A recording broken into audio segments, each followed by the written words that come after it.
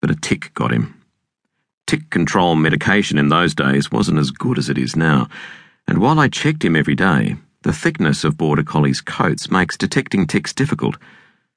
I wish I could replay that time and search him until I found that deadly parasite.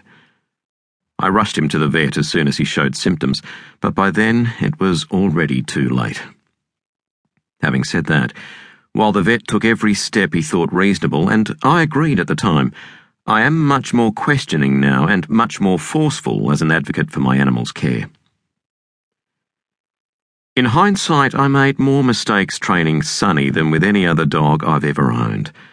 I'd do it so differently if I had the chance.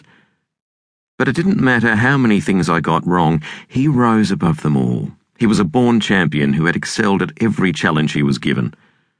It was a very big loss. I still had Hot Dog, of course, and I might have waited a while longer to get another dog, but my girls were extremely keen to have a puppy. My bond with Sonny had been so strong that I didn't want to get another Border Collie. He was irreplaceable, so I thought it would be better to get a different breed of dog entirely. But a friend of mine had a dog called Casper, who had been sired by Sonny and inherited his abilities, becoming so highly successful in both obedience and agility competitions that he was the most titled Border Collie in the world at one point. Casper, in turn, had fathered a litter, and when the girls found out about these puppies, that was it. They were desperate that we should get one. I resisted, but they pestered and charmed. Well, what chance does a father have? We got one of the puppies. His kennel name was Gotra McAllister's Lad, but he was Bobby to us.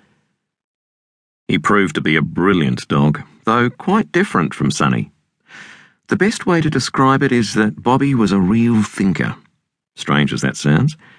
He was extremely clever, and you could stand there and watch him seemingly reason things out, at least as far as dogs can be said to employ reason.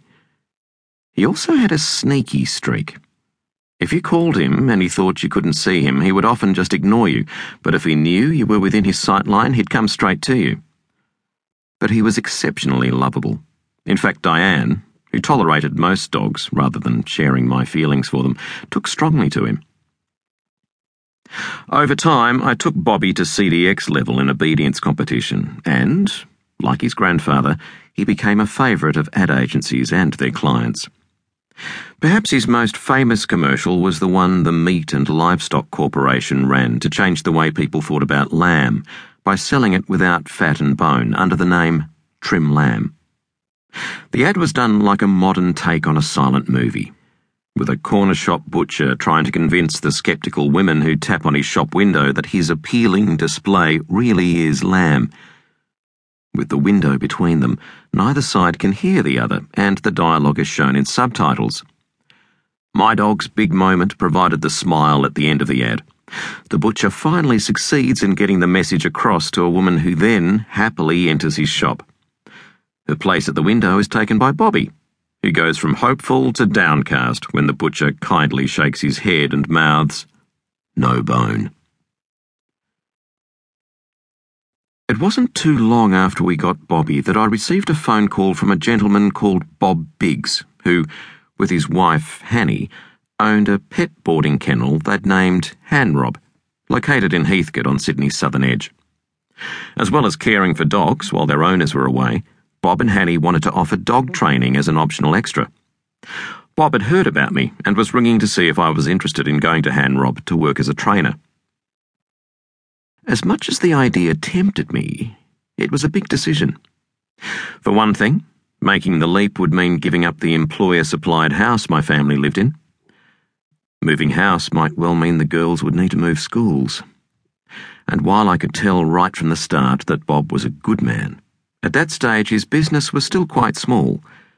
So he and I agreed that rather than quitting my existing job and moving there full-time straight away, I would work some hours training down at Hanrob around my existing commitments and would see where it led us. On the days when I didn't have to work as a doorman at the Leagues Club, I would finish my greenkeeping job mid-afternoon, then tear down to Heathcote and start training dogs, often going until 11 at night, using a torch tied to a tree for light.